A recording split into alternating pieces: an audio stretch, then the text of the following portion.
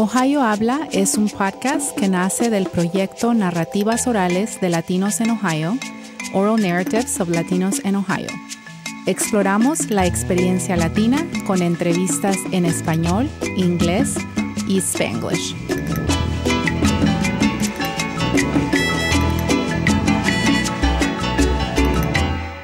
Welcome to Ohio Habla. I'm Elena Fowlis, and in the studio today we have Ruben Castilla Herrera, a local activist, immigrant justice advocate, and organizer.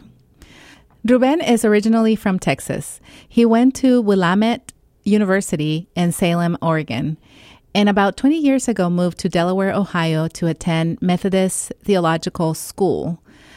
He's been an activist and an organizer for many years and is a vital member of our Columbus community. Ruben, welcome to the podcast. It's good to be here. Gracias. You are many things and wear many hats in our community. Can you describe your role as an activist? Well, my role, I think, as an activist is really first and foremost is to be mindful about my own personal identity, to understand who I am, where I came from, loving myself, accepting myself, and that's kind of a constant struggle. And it's because we're reminded who we are not constantly, and so remembering who we are, and then understanding that's followed very quickly by understanding that you are not. It is not just you. It is just not me, and so caring about other people, and seeing the injustices that are happening, but also doing something, showing up. To be an activist is to show up. Mm-hmm. To be an organizer is to organize people. I feel like I'm an organizer as well. And so caring for myself, understanding myself, caring for other people, understanding other people, and the struggle, the beauty of the struggle of that, I think, is what it is. Mm-hmm. I remember I met you a few years ago, and I think I asked you a similar question when you came to my class to talk about the work that you do, and I think I asked you something similar, and you said, well, I just show up. Exactly. And that stuck in my mind, just showing up and what that does, and the very simple act of just being there. Exactly, and that's just that's a real struggle, because there are so many things that we would rather be at or rather not do, and sometimes showing up is taking a risk, and it's extreme as far as fighting for justice and for liberation. In extreme, it could be even at the risk of your life, certainly of being arrested or being misinterpreted, always being misunderstood. And so that's why being comfortable who you are is important, because you will always be misunderstood. And sometimes you don't understand yourself totally. And also, I think it's also being able to say to myself that, I'm wrong, or how can I see things more clearer. And listening as much as talking, and so it's a practice. It's not something that I have totally down, but I think it's a practice. Mm-hmm. Tell me about the work you do with or for immigrant justice. Yeah, I specifically here in Columbus, Ohio. I've been here for 30 years, and about maybe 20 years ago, when I started realizing that there was an immigrant community that were here, and lots of times people gather. There's lots of ways that people gather, and one is through tragedy. And what specifically, I don't know if I talked to you about this before, but there was a fire in the West Side maybe 12 or 13 years ago, where immigrants were. I think there were 7 immigrants that died, and it was an arson. And so that brought people together. It brought me there. I ended up spending at least a month there as I could, volunteering, everything from interpreting, but just being there. And so what that did for me is kind of brought me back, because I was kind of in a race, or the rat race of kind of my profession and working, and I was kind of, admittedly, I was lost in that. I was more concerned about myself, how I look, what I drove, where I lived, and those kind of things, and that really brought me back, because it was a tragedy, and not only that, but there were people that look like me, yet I am not an immigrant, at least not a first-generation immigrant. Mm-hmm. I was born in this country, and so I had this kind of identity crisis of who am I and why am I here? Those are very big questions, and it was very hard for me, and it was really the start of kind of realizing what is the struggle of the people who are just arriving here. Mm-hmm. I arrived as as a migrant, I was privileged. I came to get educated, but I moved from an all Hispanic area to Columbus, Ohio, and I struggled. I couldn't even find a place to eat, and so there's always that kind of that struggle to find your people, or find people like yourself. And so when I found that through the immigrant community, I did it by hands-on and helping in that situation. But then I realized that there were lots of things that weren't right about that situation. Everything from the 911 call to being in Spanish to an English speaking. At that time, this was just 12, 13 years ago. Yeah. There was no one in Franklin County. There was no system in place. And so there were several seconds lost when they didn't even know what to do. They didn't have a system for interpreting. And so we fought for that, and that changed very slowly. But those are the kind of things that really kind of brought me. And then I realized that, at least through the Latino, the Hispanic immigrants, that there were some very unique challenges that were happening legally through documentation. And then I got into working for comprehensive immigration reform through policy and through policy reform, and that never happened. And now it's really just about helping people where they're at and trying to make change in the intersection of communities that's here beyond the immigrant community. When we say immigrant or migrant, it's not just brown or Latin Americans, it's certain people from other countries as well. So you don't work just with the Latino community? No, not at all. Certainly there's refugees, and this city has really changed in those 30 years. What are some of the lessons learned from the work you do specifically with the Latino community? Wow, I think that probably one is things that are. I mean, they're just very simple. One is there's just not one way, and people are just as different. And people come into a space, in a neighborhood, in a community with however you come with whatever you know. And so that kind of clashes. It's beautiful, yet it's difficult.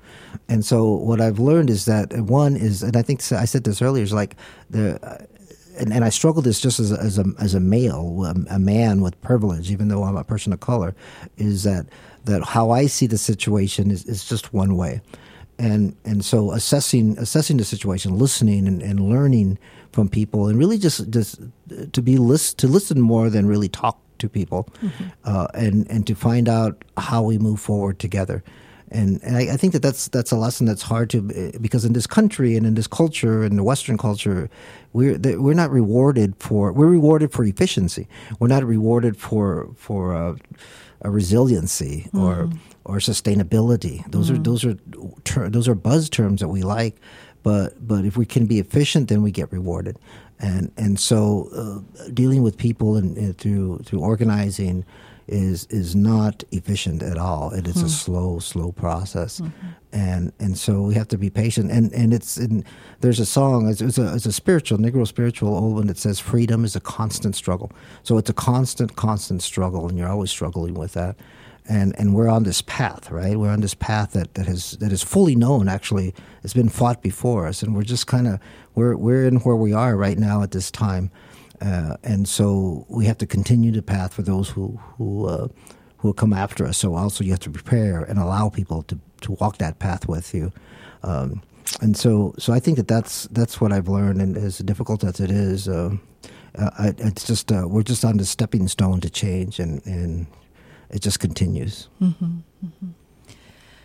Why do you feel you are in a unique position to fight for workers and immigrant rights? Is being Latino enough to do this work? I could be anyone, and I think we're all in a unique position. I don't think that question is relevant only to me as a person. You're speaking to me, and I understand that. But I think that we're all unique to do that, and part of it might be a little bit of privilege. I think that I've come to this consciousness of who I am, and I have the ability to do that. I drove here today, right? And so though even just driving, even just having a car is in 2018 in Columbus, Ohio, that's still a privilege. Not everybody has that, right? That ability. And so understanding what that privilege is and moving with it, I think is important. But I think that question is relevant to anyone. It's just a matter of taking the time to understand and to moving with something, whether it's one thing that you work on or multiple things that you work on, but also being focused, I think, to a certain extent. And that's hard to do. It's hard for me to be focused.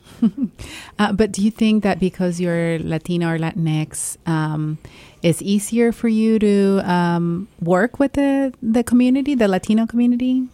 Well, not necessarily. I think that we as people, we always want to, we identify with commonalities, and there's nothing wrong with that.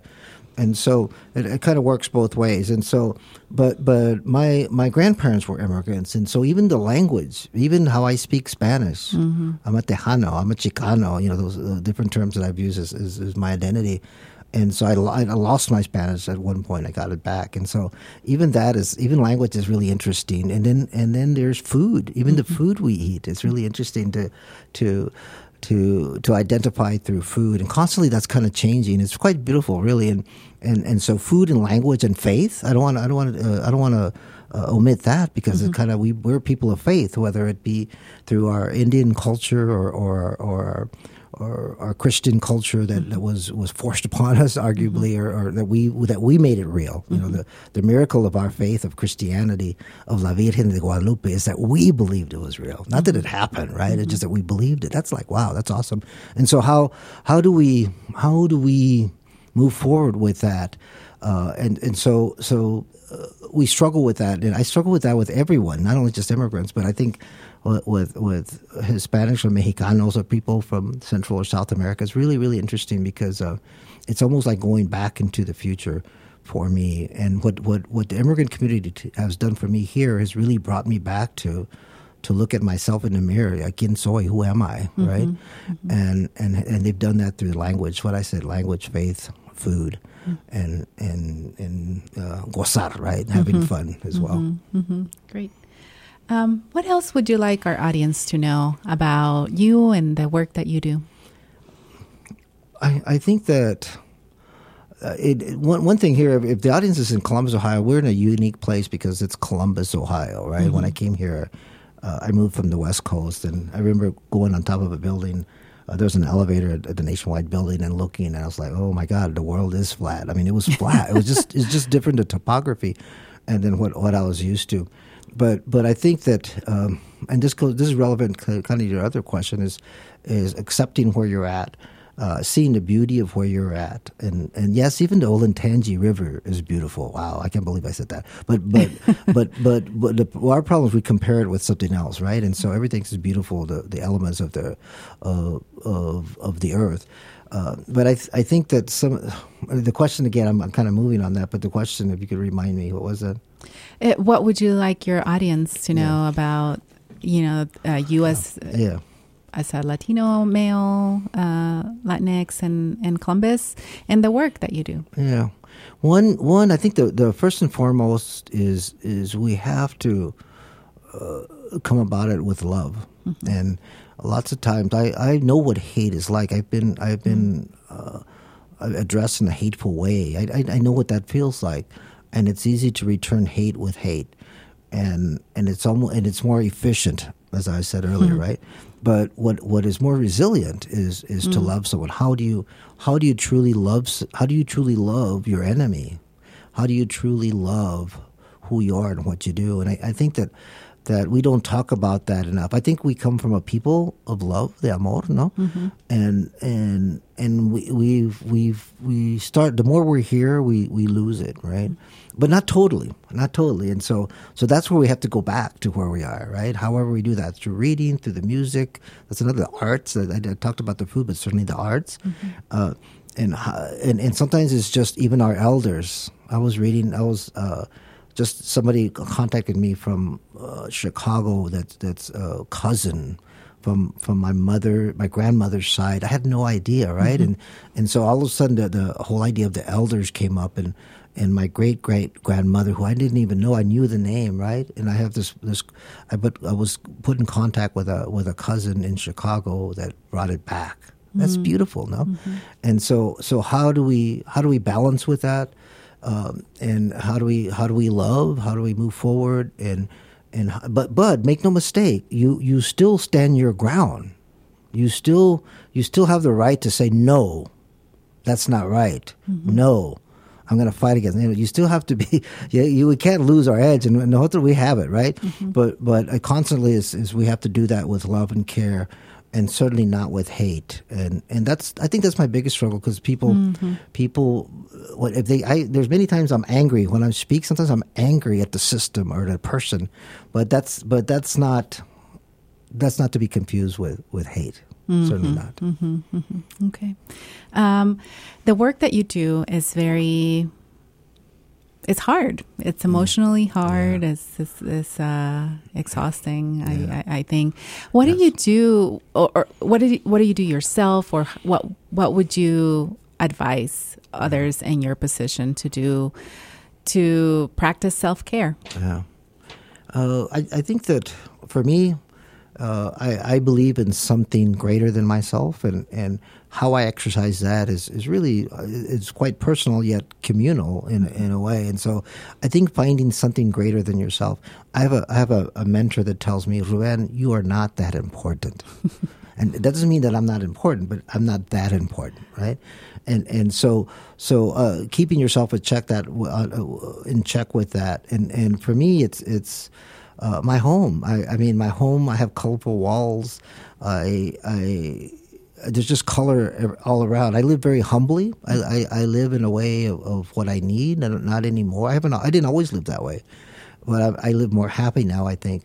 But also, I've always worked with my hands, and I'm a gardener, and I like to tend the earth and to grow the seed and see it plant and water and fertilize and the sun makes the elements of the world that are greater than me, and I'm just kind of the caretaker, and then I do the harvest, and sometimes I can or I share food, and right now I have chickens. I have chickens that they're every morning I have this ritual. I feed the chickens. I make them their food. I have different things that people give me, lettuce, all kinds of things that they eat, and I prepare the food. And the beauty about that is they give me a gift back, right?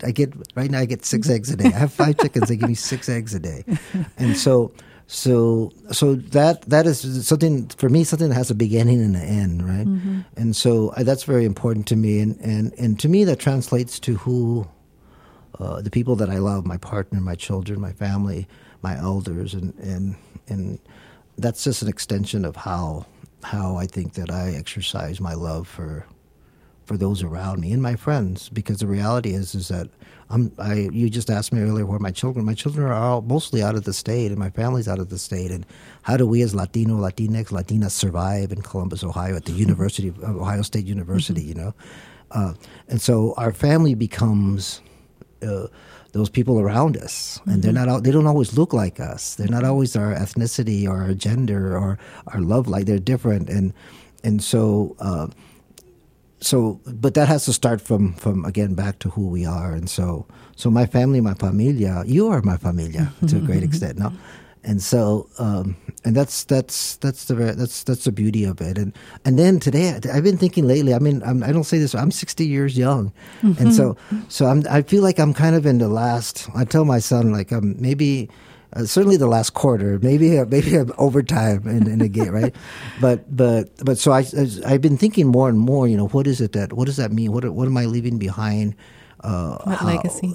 Well, not necessarily legacy, because I think that's kind of I think it's kind of a male thing. It's more is how am I making this place a better place for those in my familia, my personal and extended family, and yeah, so that's certainly fresh in my mind, and I think about that a lot. And lately this is another way about. I've been writing, just kind of those things that I've learned in life, and they may be right or wrong, but they are, and they can be interpreted in ways that make sense to people. But I'm really concerned, and I just want to leave this place better than how I found it, and yeah. And just move on. Yeah, great. Well, Ruben, thank you for this interview, and it's been a pleasure having you here in the studio. It's good to be here. Gracias. A todos, gracias por escucharnos y recuerden seguirnos en Facebook y de compartir este podcast con otros. Hasta la próxima.